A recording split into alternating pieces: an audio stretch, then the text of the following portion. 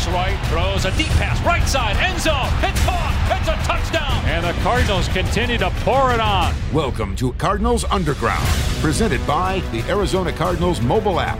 Visit azcardinals.com/app. Touchdown, Arizona! The latest news and notes from the guys who cover the team. Great move to the right at the 50, cuts back to the left at the 40, he's loose at the 30, he's at the 20, the 10, touchdown Cardinals! Rise up and make a play. And what a hit! Oh my goodness! He got crushed. You've got to be kidding me. Come off the ball with malice. Here's Paul Calvisi.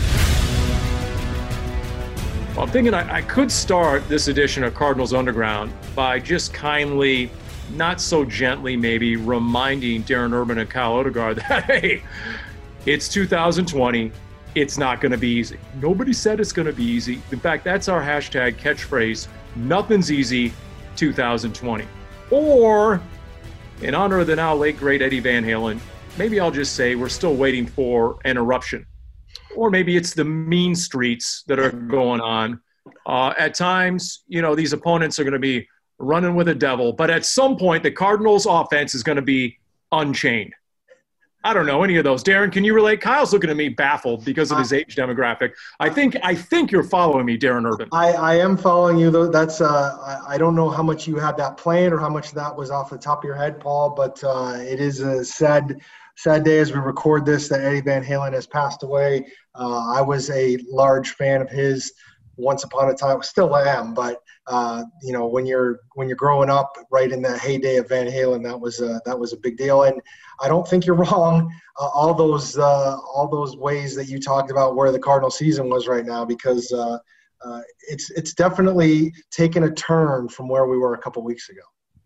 Did you ever own a boombox, Kyle? That's going to be the first indicator as to. I know Darren did. He was in 8th grade. He had a boombox. He had Van Halen cranking on his boombox. What about you and your generation? Yeah, I had a boombox, and I had the Walkman when you're trying to run down the street and you have to hold it really tight because it's going to skip if you let it jiggle too much. So I had to deal with all that back in the day. Not to mention it's the size and weight of a brick, basically. Yeah. So, it's yanking down your shorts as you're trying to make it around the block. So, Kyle, if I gave you a boombox right now and a microphone, a Mr. Microphone, and you had a message right now for this Cardinals locker room, would we start with intensity and focus and energy and all these ethereal things that analytics can't explain? Do you think that's the main culprit here in looking at what happened this past week versus what happened the first couple of weeks? No, not at all. I think that I'm never going to – You're just wrong. I'm never going to be – 2020 is not going to be easy, myself included. I'm aware of that. So continue. I think we've learned by now I'm never going to be the energy intangible type guy. I'm going to go with the stats. And I feel like the lack of a passing game is the most glaring thing to me, which is surprising. I thought once you got DeAndre Hopkins with Kyler Murray going into his second season that they'd really take a step forward in the passing game. And it just hasn't happened. And I feel like that has been the culprit in the issues these first 4 weeks. Okay, I got to ask this question, though, Kyle. I get where you're going to talk about the passing game, and I agree with you. And I'm sure we're going to get into that. But just from your analytical mind, and I'm picturing that meme of the people with all the equations popping up around Kyle's head right now. Some of that has to do with energy. I mean, we've all played sports before where we just didn't feel we didn't have the energy, we didn't have the motivation to do it well. And isn't that part of it? I mean, yeah, you're right, it's the passing game, but if the passing game's not going because a player is a little bit tired or he's not super focused because he's just not into the game, I mean, everybody could be right here. It could be partly energy, right?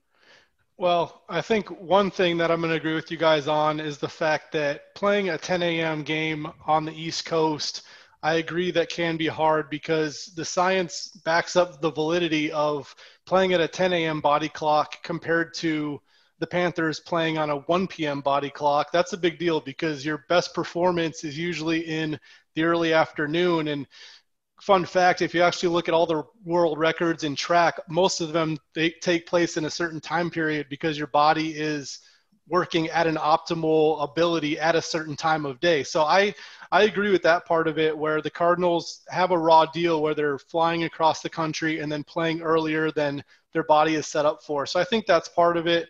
But on the other hand, I mean, Kyler Murray overthrowing Larry Fitzgerald wide open and not connecting with Andy Isabella and missing maybe some vision things on the field in the passing game, where rewatching the tape, Darrell Daniels had an easy touchdown on one of those drives. If Kyler Murray saw him, would have been probably a 45-yard touchdown pass. So there's certain things that I still see beyond energy, where if they can clean these things up, if they can figure out how to get the passing game clicking, to me, that's the key more so than will they start the game with energy or not.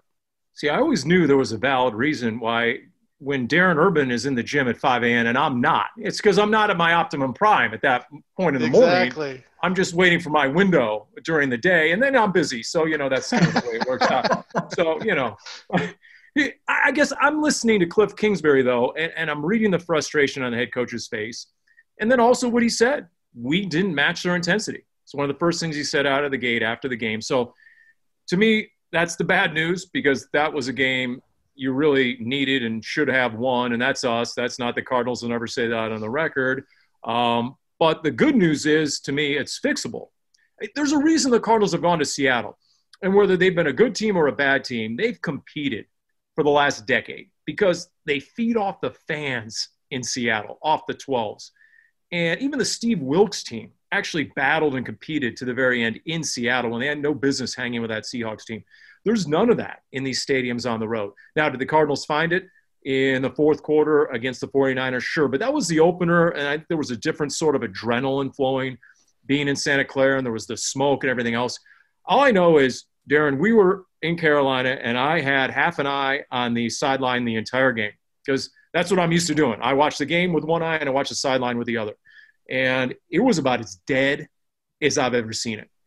And it's just that eyeball test, whether it's the sideline, we can argue about that all the time, or just the eyeball test of how easy Carolina had it at times during the game, Darren. I mean, there were wide open receivers. There were red zone plays that seemingly had the Cardinals baffled. The guys were wide open. There was a time where the Cardinals put 9 in the box on a third down, and they still ran for a chunk run. Carolina did with Mike Davis and got a first down. So there were just things that were inexplicable, and hopefully the Cardinals, this is me, I hope the Cardinals saw it on film. It wasn't a pleasant film session, I'm guessing. And perhaps there were names named, and already somebody has lost a job in Curtis Riley, and guys are being held accountable, because I truly believe at this level, whether it's pro sports, any league, the true accountability comes in job security. That's how you motivate. And I think with that in mind, at least a minor message was sent, at least with the release of Curtis Riley. We'll see if it resonates. We'll always see on that. I mean, the thing about the releases, and I know that's always been, in the 20-plus years that I've covered this league, that's always been something that coaches and teams have talked about. Okay, maybe they need to cut a guy and to get everybody's attention, except, it's not – Curtis Riley wasn't even with this team when the season started. He came in because Jalen Thompson got hurt, and if Jalen Thompson ends up coming back this week or next, and you've got TJ Ward now in the practice squad, and Budda Baker can come back, and and Chris Banjo comes back, you might not even need Curtis Riley anyways. He could have been an all-pro this weekend, and they might have cut him anyways just because of where they are with injuries. And I guess ultimately I have a hard time with that being the message, because the only way a message gets sent is if you cut somebody who nobody thought would be cut. I don't think Curtis Riley is a guy that's getting a lot of attention. That's just me. And I just think that ultimately this team is not doing a lot of the things, especially offensively, is not doing a lot of the things that everybody thought they were going to do. And we're 4 games into the season, and we're pretty much past the point, especially in an NFL season that is setting records everywhere in terms of points scored, and they're not calling any penalties and all this stuff that, we're getting past the point where you can say, well, we're still trying to figure out who we are, and we're still learning, or we didn't have the off season, because all these other teams are able to figure that stuff out. The good teams are able to figure that stuff out, and the question is now, why have the Cardinals not yet? And I'll take a subset question of that is, why no vertical passing game? And Kyle, we saw in the first couple of games the approach, and Cliff Kingsbury admitted as much to some degree, was that, hey, we're going to wear out this defensive front of the 49ers, and it's going to pay off in the fourth quarter. And guess what? It did. It did. I mean, Cardinals had 2 long scoring drives in the fourth quarter. That was the game they won. They did it to a degree in the Washington game as well, a similar front. Now that we're in weeks 3 and 4, whether because the defenses are taking a little different approach or maybe conditioning's a little better as we're getting towards, we're a month into the season. If you're still trying to go horizontal all game and hopes it'll pay off at the end of the game, well, that definitely didn't seem to work.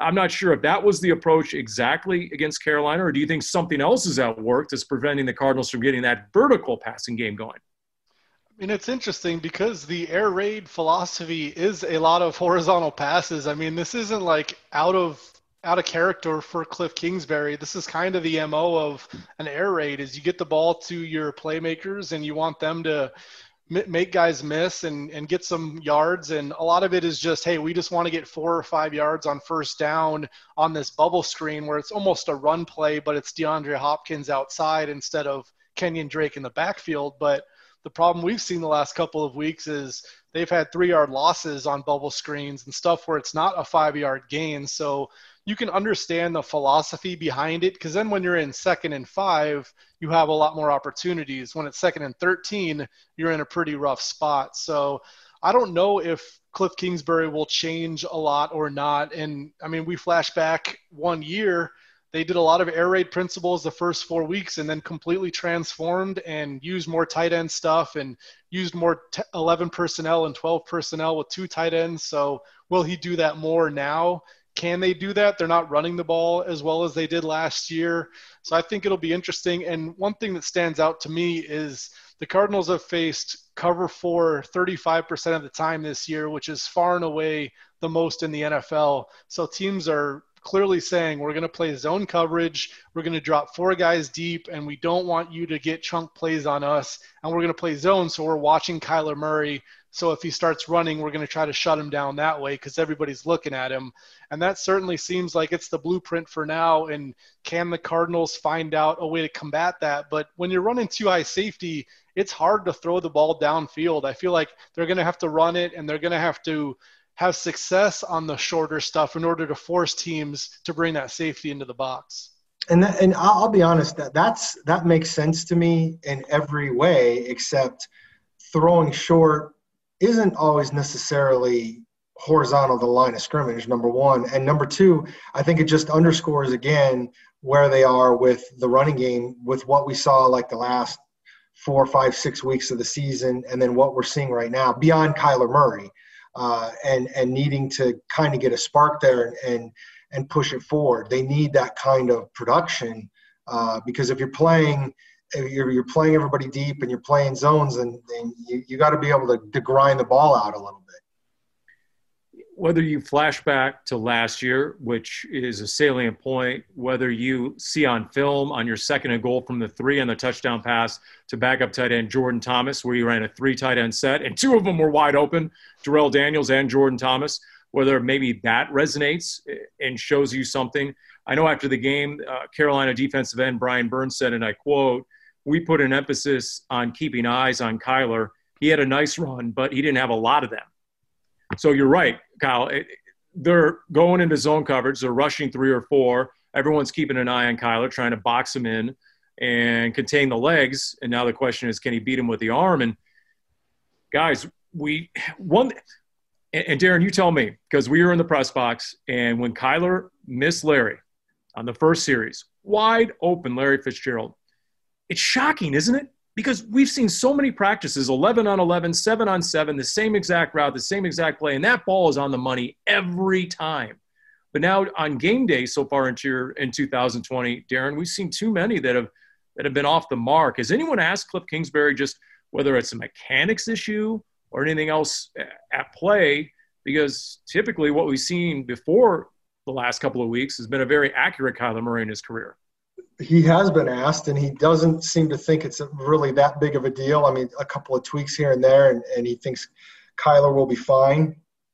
I was absolutely shocked at the throw, and anybody who saw my tweets or read my stories afterwards, I mean, it was the first thing I wrote about, and it being a harbinger of things to come that day. And, you know, it felt like everything in a microcosm of where this team was.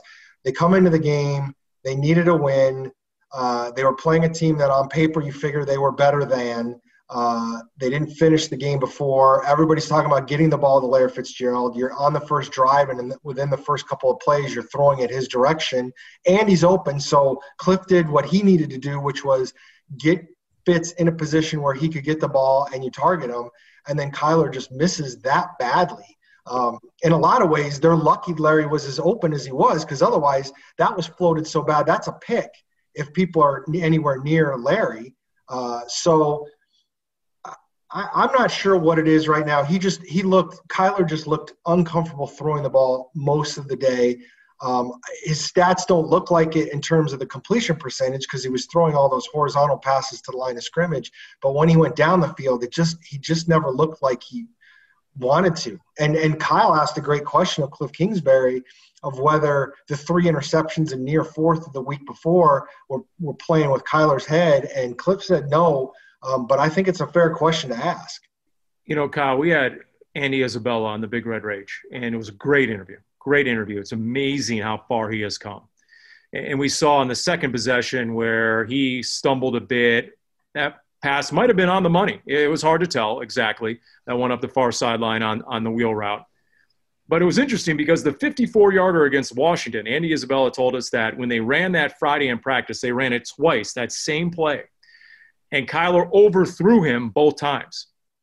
And Andy's reaction was, oh, coach isn't going to call this. I know it's going to be a home run. I'm going to be wide open, but coach won't call because we didn't connect out into practice. Well, they did run it, and it did hit for 54 yards, but the pass was a little short, and he had to wait up for it a little bit. So I'm just wondering if there are accuracy/mechanics issues with Kyler right now that he's still working through for whatever reason.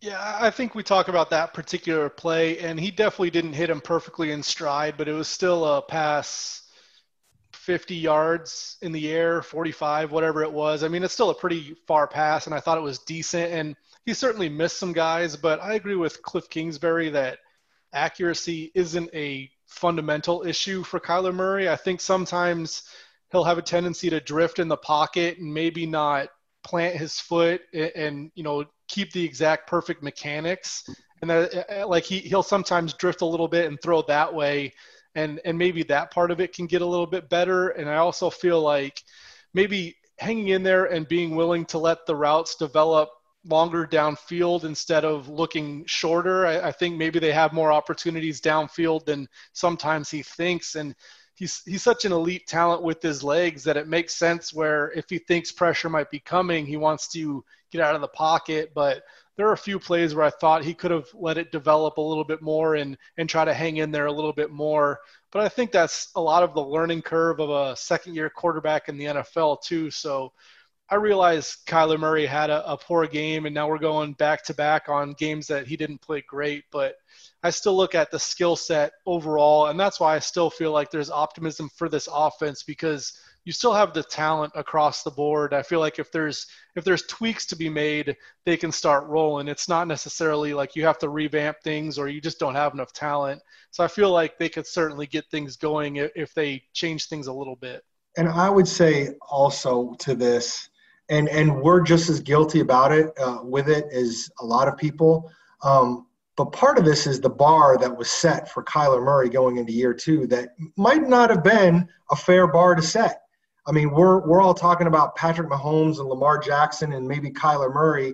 And if you look at what Patrick Mahomes and Lamar Jackson did in their second seasons, they were outliers from what most second-year quarterbacks have done in their careers. And to automatically assume that he could potentially do that, again, like Kyle said, it's not like he's Sam Darnold this season. He hasn't been bad. He's been less than superstar.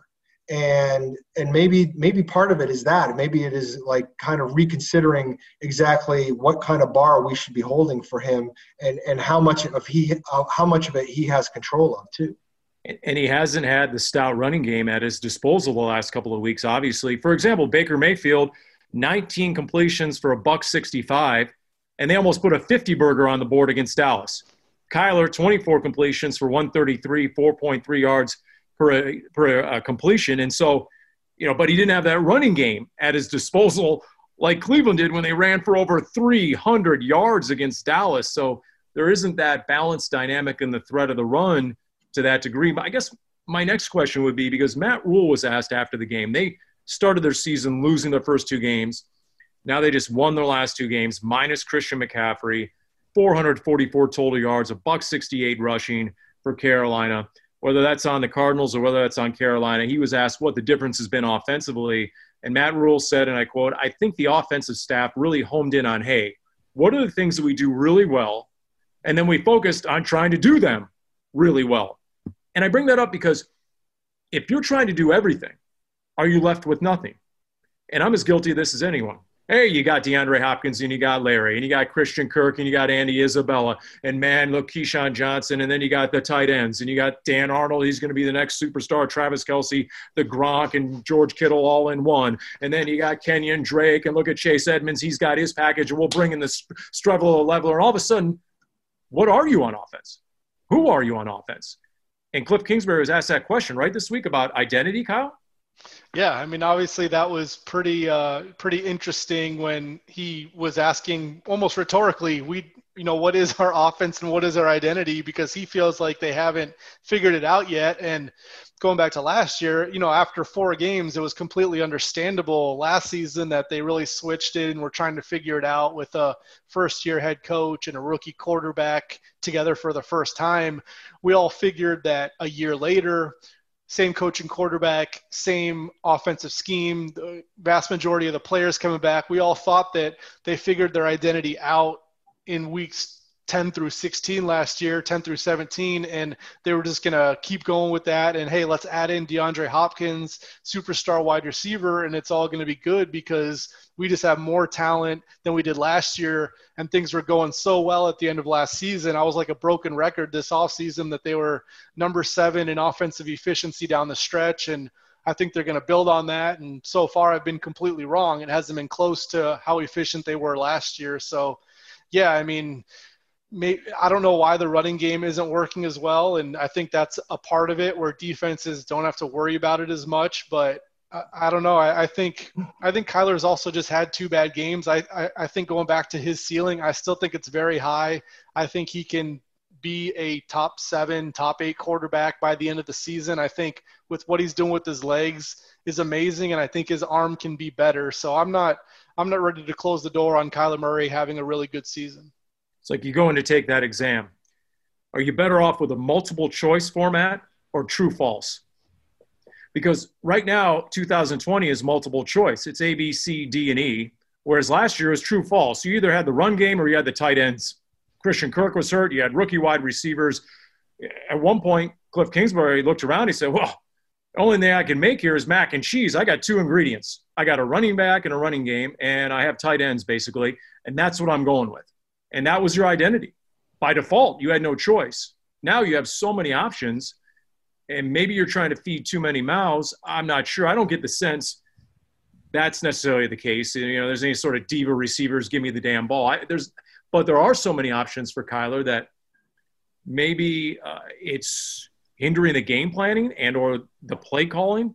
I'm not sure. We're searching for answers here at this point. All I know is if you're going into New York, and you're going against a Jets defense that has 7 roughing the passer penalties, and is coming off a game where they had 6 personal fouls in that game, you'd be well served, I would think, if you want to go against Greg Williams, to put down the road grader and run the ball a good 30 times. Ideally, protect your quarterback, run the ball, and don't let them play to the echo of the whistle if you're going in against the Jets. Control the ball and and get out of there with a healthy quarterback, especially on that turf. You're just having flashbacks to the 2009 Saints playoff game, Paul, and feeling bad for Kurt Warner, which we all did, quite frankly, that day. But I don't think that's an unfair thing to wonder about Greg Williams. But I do think that if you're going to be a road grader, it's got to be within the context of you feel like that's the best way to win this game or that's the direction you want to go.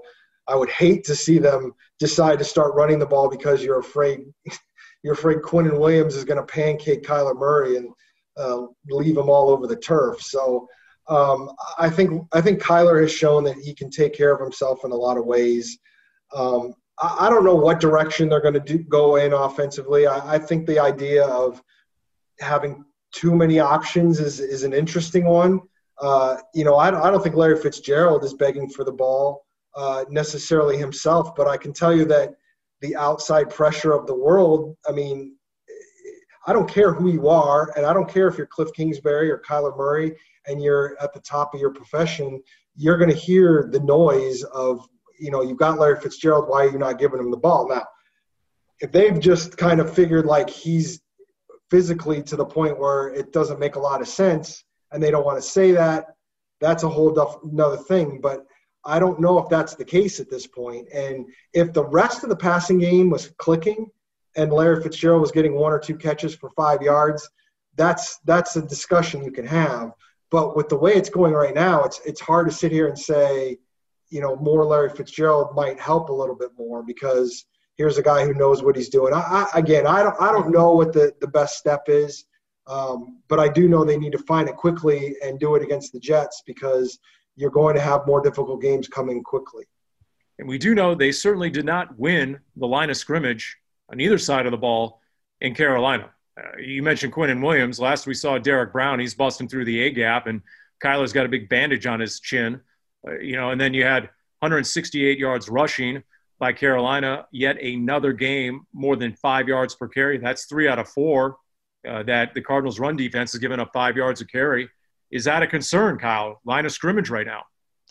Yeah, I mean, I think so, especially offensively. And what I was thinking when you guys are talking about the identity thing is maybe, I mean, we talk about the air raid all the time and these horizontal passes, and does it make more sense for your identity to try to be like the Ravens where you have this outstanding running game with this electric quarterback and this running back that's pretty talented and then completely build it off that? Because the Ravens passing game is good because the running game is excellent. And they're obviously a run first team that goes play action and then also has efficiency in the passing game. And the Cardinals are pass first when maybe your running game is the better one that you should be doing like they did last year. And I'm sure Cliff Kingsbury will look at that, but Baltimore's offensive line is very, very good at run blocking. And so far the Cardinals have been average or below average at run blocking. So they'd have to prove that where they can get those running backs going again. If it was last year and you're getting 5 yards a pop from Kenyon Drake and Chase Edmonds, it's an easy answer and the formula is there for you. But right now, when you're averaging 3.8 yards per carry with your running backs, it's not as easy to just say, hey, we want to run the ball when it's not super efficient. Kyle, right back at you. Does Kenyon Drake look like a different running back this year? We know the numbers are different. Just the eyeball test, what does he look like to you in this year's iteration of this offense?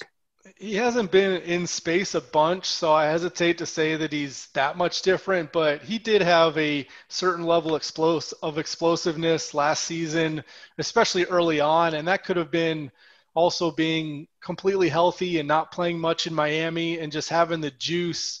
This season, he was still coming off that injury, which he missed a lot of camp with. So it's possible that lingered early on. And then also, like we talked about, not having a lot of holes. I mean, there's been some times when he got around the corner and looked like he did last year. So I don't think physically there's anything, glaring with him, but certainly he hasn't been as productive. And I think the offensive line is responsible for some of that, but also Kenyon is too.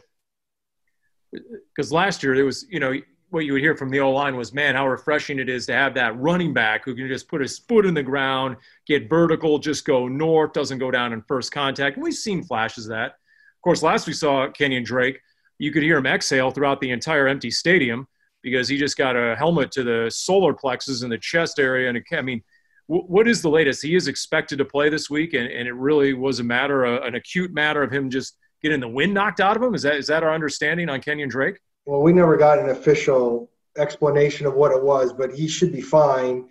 And so I don't think that's going to be an issue. It doesn't seem like that's going to be an issue. Happened to pass him just prior to doing this recording, and he looked fine as he was walking around. So I think he's going to be available and perfectly fine. And I don't know. Other than the Carolina game where there were very few Cardinals where I'm thinking to myself, okay, that guy had a decent game.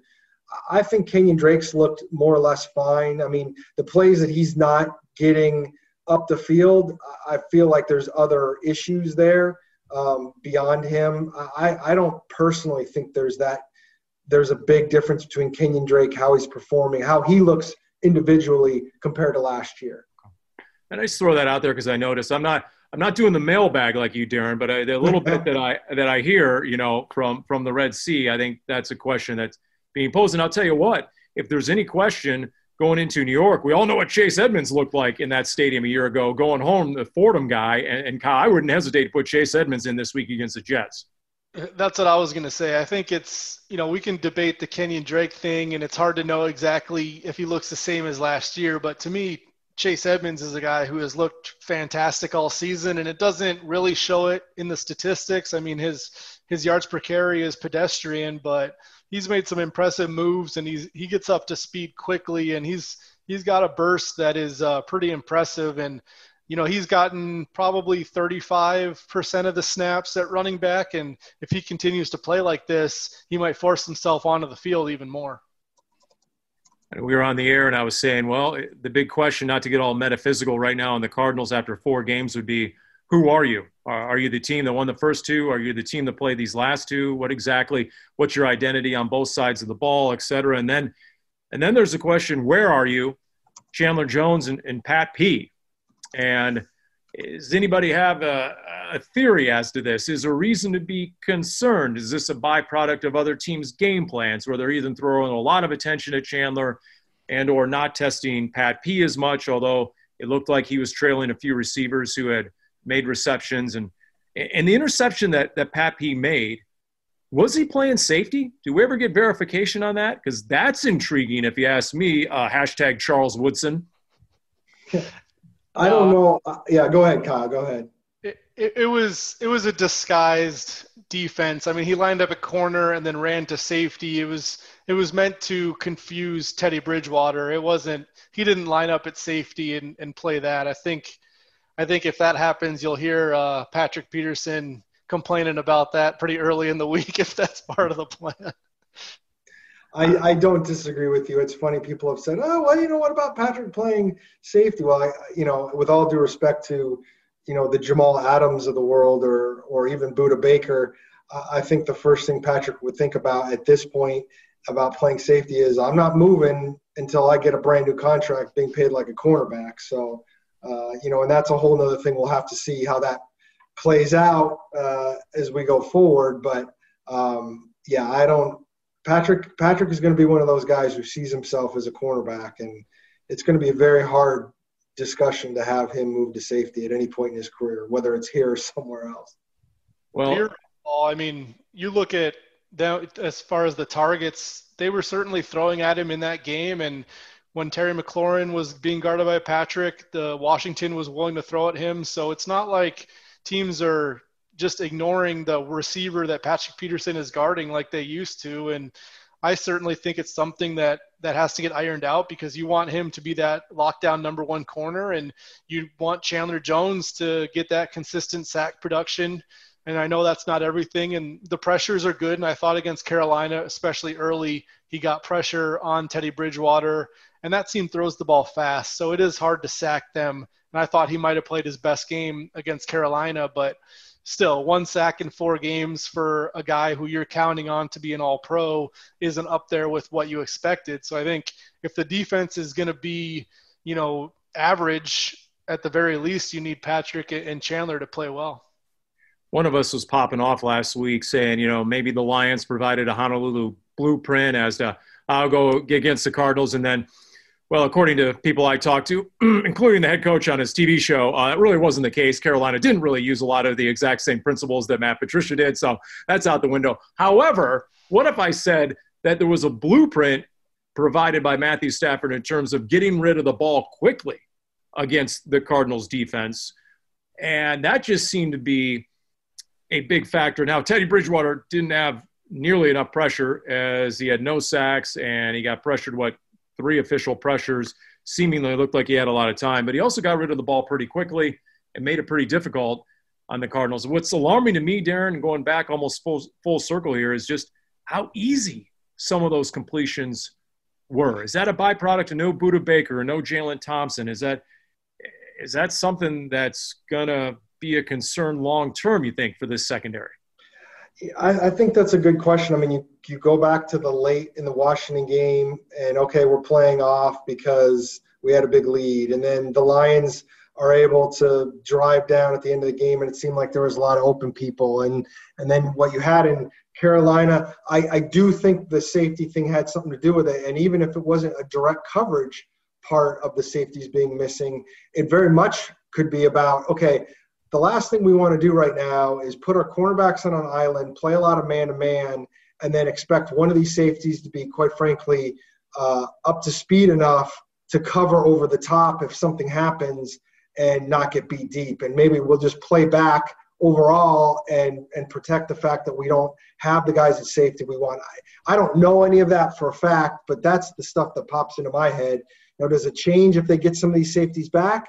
They're hopeful Budda and Jalen Thompson and Banjo will all be back, as Cliff Kingsbury has said a few times, quote unquote, soon.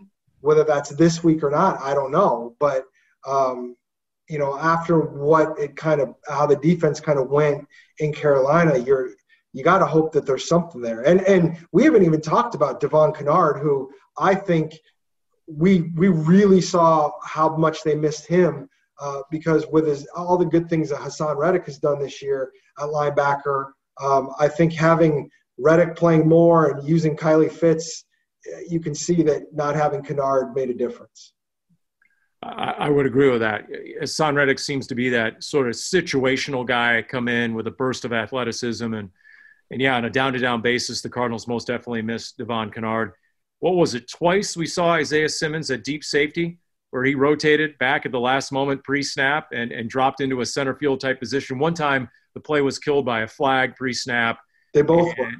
Both times he did it. Both times the Panthers false started. Which was really weird to me. It's like, were they freaked out that he went back there? I mean, I've never – the chances of that happening seem so – and I wanted to see – because that was what stunk was he dropped back to safety both times. They false started. And then I think – in both cases, he left the field before the next play. Like they false started, they took the 5-yard penalty, and then Vance took him off the field. What was how many people in the mailbag? What's the DEFCON reading, one, on Isaiah Simmons in the mailbag this week? And then number two, did anyone cite Jeremy Chin in the rookie who was dubbed Isaiah Simmons Light out of Southern Illinois coming out of the draft, the round 2 pick? Is he had a pretty productive game in that Carolina. Now, he doesn't have a Devondre Campbell in front of him, keeping him from getting snaps at his position. But I was just curious. I mean, Kyle, I couldn't help but notice that Jeremy Chin for the Panthers had a pretty darn good game as a rookie. Yeah, and doesn't help that Derek Brown, the guy taking one spot ahead of Isaiah Simmons, had those 2 highlight-worthy plays in the run game, and he didn't get a lot of pressure, so it wasn't a perfect performance from Derek Brown, but he's obviously playing more than Isaiah Simmons at this point, and I think like we talked about last week, I think it was notable that Isaiah Simmons didn't get on the field much at all, even though Curtis Riley was struggling and Deontay Thompson was a little bit up and down, and they went to Charles Washington as the third safety when they took Riley off the field for a bit. So I think clearly Isaiah Simmons is still learning things mentally and still adjusting physically to the game. And I think back, like, I don't think it's a good thing that he hasn't seen the field regularly yet, because most first-round picks, despite no offseason, are on the field already. But I do think back to Budda Baker didn't play basically on defense the first 8 games, David Johnson was used very sparingly until late in his rookie season. So it's not exactly a death sentence to not play early in your rookie year. So we'll see how it goes. I mean, in a perfect world, he's already excelling, and he hasn't yet. But I do think it's certainly too early to shut the book on him. And we'll see as the season goes on what kind of package they have for Isaiah Simmons, because you would expect it to continue to expand. If you start talking about rookies and rookie seasons, I mean, DJ Humphries didn't get into a game his rookie season, and they just gave him a giant extension to be their left tackle. And again, I know people are going to listen to me and say, well, that's just excuses and all this stuff. And I think every first-round pick, every draft pick is going to be a certain – they're going to be their own people, and it's all going to be different situations based on how they're doing and what else is going on in this game. And if you put in – and maybe at some point, at this point, people are like, I don't care anymore. But let's go back to that first game, Paul. If the Cardinals would have lost that first game and – everybody's saying, well, if it wasn't for Isaiah Simmons getting beat for a 76-yard touchdown or whatever it was, they would have won. You know, are you angry he's in the game at that point? I could see it being the other way around. If he's playing a lot and making a bunch of mistakes and everybody's like, why the hell you got a rookie in there who doesn't know what he's doing? Again, the difference, the issue right now with Isaiah Simmons isn't just that he's not playing. It's that fans are upset because he's not playing and they're losing. If this team was winning, people aren't going to say as much. And that's what ultimately this comes down to. And after the first 2 weeks, it looked like this defense was going to be fine with him playing very little. And now you're starting to wonder a little bit about it. But that's how changes are made. That's how guys get in the lineup. That's how you end up playing rookies sometimes, is because things aren't going the way you want. Okay, we're going to put them in the lineup and see what happens. Did the Cardinals start that Niners game, the opener, with the 11 most talented players on defense? Yes, they did. Here's the thing. Kyle Shanahan said, okay, you're going to put a rookie out there. We're going to get him into space, and we'll test him. And it wasn't just the Mostert 76-yard catch and run. There were a few other big hitters. That was Isaiah Simmons' assignment. And so they did have to get him off the field at that point because it was a liability. He wasn't quite ready, especially with that Niners offense, all the shifts and the motions and the eye candy and messing with your eyes and everything they do. And then they get into the West Coast offense. It goes all the way back to Kyle Shanahan's dad. It's a tough deal for a kid who didn't have a single preseason game in his first game. So it's a great point, Darren. You're right. I mean, if he's still in there and he's costing you touchdowns and big plays, then what are the fans saying? I mean, my expectation is going into New York, the defense is going to rebound. Defense looked at the film. They said, wait a minute, Teddy Bridgewater just scored on an 18-yard touchdown run up the spine of the field, breaking tackles, his first touchdown run since a horrific knee injury in 2016. They're going to look at the yards per carry. They're going to look at the total yards. They're going to look at there's a first down run with 9 in the box. I think the defense responds, and whether there's fans in there or not at MetLife, they'll have the energy. I'm not so sure about the offense. I'm just totally uncertain as to what to expect with the offense at this point, Kyle. I think the defense will definitely respond, but I think it helps when you're playing the Jets and it seems like Joe Flacco might be the quarterback. I would be less excited about a possible rebound if it was the Cowboys or the Seahawks, like you're playing the 2 weeks later. I think the big question to me is the secondary, and like you said, how much does Budda Baker and Jalen Thompson matter? And I think they matter a lot because you look at Patrick Peterson, Byron Murphy, and Dre Kirkpatrick. I think at this stage in the two older veterans' careers, they're not super fast. And then Byron Murphy was never a burner coming out of college. So they don't have like elite speed at corner. And I think Budda Baker helps a lot of that stuff because you can play outside leverage and kind of funnel things to him. And he's the fastest guy in that secondary. He covers so much ground and he does a bunch. So I think when you get those safeties back, I want to see what the coverage looks like against the Cowboys and, against the Seahawks, two really good passing teams. But offensively, you look at the Jets defensive numbers and they're not too bad. Like the offense is obviously really bad, but the defense has a decent amount of talent for New York. So I think it's not the easiest matchup, and it'll be interesting because the cover 4 I mentioned earlier, the Jets have only played that in 6 snaps all season. So do they play the zone deep drop that everybody else is, or are they going to play something different and maybe let Kyler Murray see a different look and how he responds to that. But I mean, I agree with you that there's no absolute thing saying the offense is going to bounce back. But I do think, like we talked about earlier, there's enough talent there to where if they finally put it all together against the Jets, it wouldn't surprise me. We'll see what kind of pressure Greg Williams wants to bring to Kyler Murray in terms of blitzing and rushing the passer. But the Jets do not have a good secondary.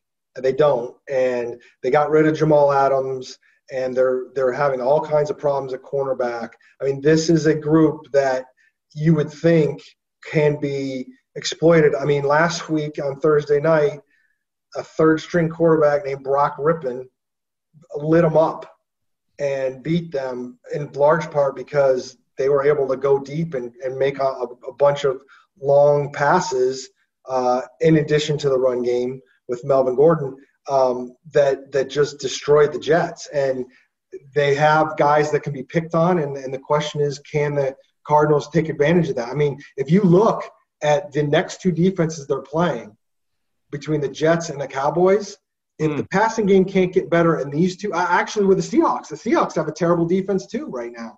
If you can't get better in the passing game against these three defenses, and I'm not talking about how much the Cowboys and Seahawks can score against the Cardinals defense, but I'm talking about Cardinals offense specifically. If you can't get better in the passing game these next three games, that's you got issues.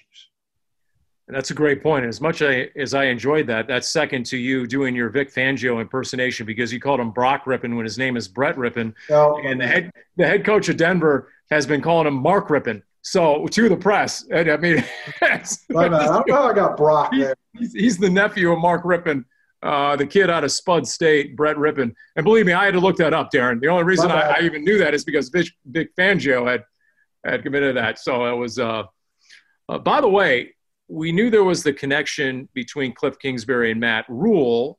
There's also a connection between Cliff Kingsbury and Adam Gase. Is there not? Who would like to pick up on that story and how it relates to the Cardinals and the Jets? 2 years ago, we're both in the market for a head coach. Well, I mean, ultimately, it's not necessarily a connection between the coaches as much as the franchises that hired them, because both teams interviewed both coaches, both guys, to be their head coach. I mean, Adam Gase came in here the same week Cliff Kingsbury interviewed for the Cardinals, and Cliff Kingsbury interviewed with the Jets, just like they talked to Adam Gase. And obviously, I want to say, and I'd have to look it up, but I want to say the Kingsbury hire came first because I seem to remember the Jets being somewhat disappointed that Kingsbury picked the Cardinals. And so they went with Adam Gase, and we are where we are right now. And obviously, if the Cardinals had been able to win at least one of these last two games, they'd feel a lot more, high and mighty about where they are with their coach. But I mean, Adam Gase is dodging conversation about him being fired on a weekly basis right now. So you got to feel like the Cardinals did the right thing getting Cliff Kingsbury and letting him get Kyler Murray and going from there. And then there's another wrinkle, because there were stories out citing sources who said that Cliff Kingsbury was in New York interviewing again with the Jets at the very moment that Cliff Kingsbury was taking a tour of the Cardinals complex. And there were witnesses at the Dignity Health Training Center who were actually shaking hands with Cliff Kingsbury as the reports were coming out that he was supposedly interviewing with the Jets in New York at that exact moment. That wasn't a Paul Calvisi report, was it? Heck no. That's right. I'll take a lot of stuff around here, but I'm not wearing that one. No. What did you get that was really big breaking news? Herm Edwards or something? You had a huge scoop. I'm glad you asked. Let's go. Do we have enough time left on the podcast for me to run down the scorecard on that one? Hey, there was the Herm Edwards, Kyle, all right, smart guy. There was a Herm Edwards. There was also – What do you mean smart guy? I'm sitting here praising you, your reporting ability. There were three big ones, and I'm trying to remember the third, but it was Herm Edwards, and it was – my report on Cliff Kingsbury was this. Everyone dismissed Cliff Kingsbury and the name on that list. I mean, completely dismissed him. He just got fired by Texas Tech. He's an OC at USC. And I did come out because I did learn from reliable sources, legit sources, that he was a real serious candidate early in the process, Cliff Kingsbury. So that was the report. I never called it. I never said he was going to absolutely be the head coach. I just said, no, he is a real candidate and will be a finalist. And then I forget the third one, but whatever. You know. Wait. I got to go here, Paul. As long as we're talking about you and your history, I mean, it's you can't talk about how you were standing on the table for Anquan Boldin or to draft John Brown in the third round and then not tell us your misses. Give us a good miss you had. Well, you don't have to go very far for the misses. My Paulie Pigskin breakout player at camp on the defensive side this year was Zane Lewis. So Zane Lewis, there wasn't even a first cut, and Zane Lewis still got cut. That's true. So that was bad. Point. That's a good point. That was not good. And so yeah, if this is the humble pie portion of Cardinals Underground, I didn't exactly hit it out of the park with JoJo Ward either. I kind of have to go back to Tony Jefferson for my, for an all-timer. I did have Tony Jefferson. I had Jerron Brown. People still rip me on Max Hall as my Paulie Pigskin breakout player at camp. But wait a minute, Max Hall did make the stinking team and did make 2 starts for the Arizona Cardinals. So that was sort of the point, is the unknown guy who comes out of camp and actually ends up making a difference. And I'll always give you credit for being the first one on the Kyler Murray hype train, driving that train from day one when Josh Rosen was the entrenched starter and everybody thought it would be crazy. And you said, nope, come for the arm and stay for the legs, and a super powered Russ Wilson. And I mean, he's hit a little roadblock here, but you just keep riding that train. I took a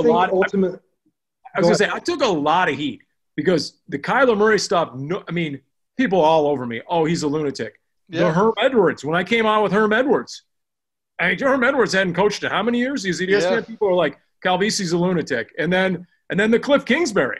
Okay. Now, anyway, I don't know why it is I get the outliers. It's the outliers, that I will say that, and unfortunately I can't really get into details, but and I wasn't able to go public really with it either. But I remember, let's just say long before Cliff was hired, I was given a heads up that he'd be in the mix at least, to a point where I didn't really buy it at the time that I was hearing it. And in hindsight, I'm like, oh man, because it was definitely out of the box. But I still believe that he is going to be the right coach for this team. I still believe him pairing with Kyler Murray will be the right combination. And we'll see. And they got to get some of these games where they should be getting them, because we all know what this league is like if you don't do that in a short order. But I also wonder a little bit about, and I'm not just talking about this team, just where things go over the next couple of years in terms of coaching changes. Because if you're paying all these coaches all this money and you take a hit because of COVID and where things have gone economically, I'm wondering if teams just in general, when like we're talking about Adam Gase, just in general might be more willing to pump the brakes on a quick fire, Bill O'Brien notwithstanding, just because you're not going to want to have all this extra money that you're paying out. The crazy head coaching stat, this last thing I'm going to throw out there, the holy cannoli stat that I saw this week, that Browns head coach Kevin Stefanski is 3-1. In 3 years, Hugh Jackson was 3-36-1. How about that stat? How about that for an all-timer? Heady times to be a Browns fan. And I just think you look at Kingsbury, and this has been probably the most critical week of Kingsbury's tenure, with a lot of people being upset with his play calling and the team being flat, because expectations this season are so much higher than they were last year.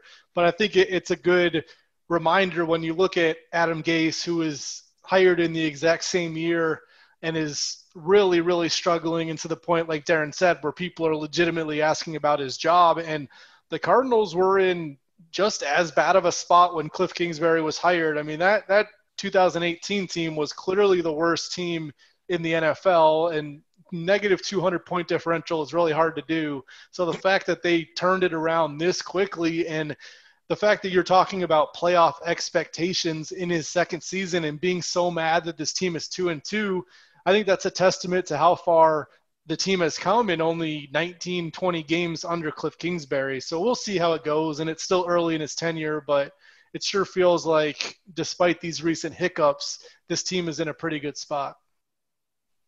All right. Eruption, Unchained, Jump. These are all things. These are all verbs you guys are going to use in your game story on Sunday, week 5, after a big win against the Jets, to come full circle on Van Halen. These are all things you guys can use out there. Oh, I like it. Darren, we'll see what New York has in store. Actually, the honest You truth mean the is, hotel in New York? yeah, you'll see what the hotel has in store. You won't see New York, but you'll see the hotel. So, Or in New Jersey, probably. right. You can see what Greater Jersey City has in store. So, Paul, all right. Paul, you'll have a full day to work your sources on Saturday and come up with your next scoop. That's right. Oh my gosh. Yeah. Are you the one that broke that? What's the U of A coach's name? Kevin Sumlin. Did you say he had coronavirus? Did you get that one? No, I did not. No. Although I did go for a walk on Saturday and I saw a Cardinals player and I'm like, wait a minute, I don't really recognize that guy. And the only thing that saved me, because we were walking down this path, he was going one way, I was going the other way, was the fact that he had his number on his mask, and it was number 80, Jordan Thomas. And I said, that is so 2020. Once upon a time, coach used to write your name or number on masking tape and put it on your helmet. Now your number's on your face mask because of COVID. Those are pretty cool. I saw those around the hotel. Those are pretty cool masks where all the players have their own, proper numbers, jersey numbers on their COVID masks. Darren, you can put your nickname on your mask. What's your nickname, Darren? You should put your nickname on your mask. Oh, man, we're not going there. Let's wrap this up right now on Cardinals Underground. Note to self, that's where we're starting next week here on Cardinals Underground.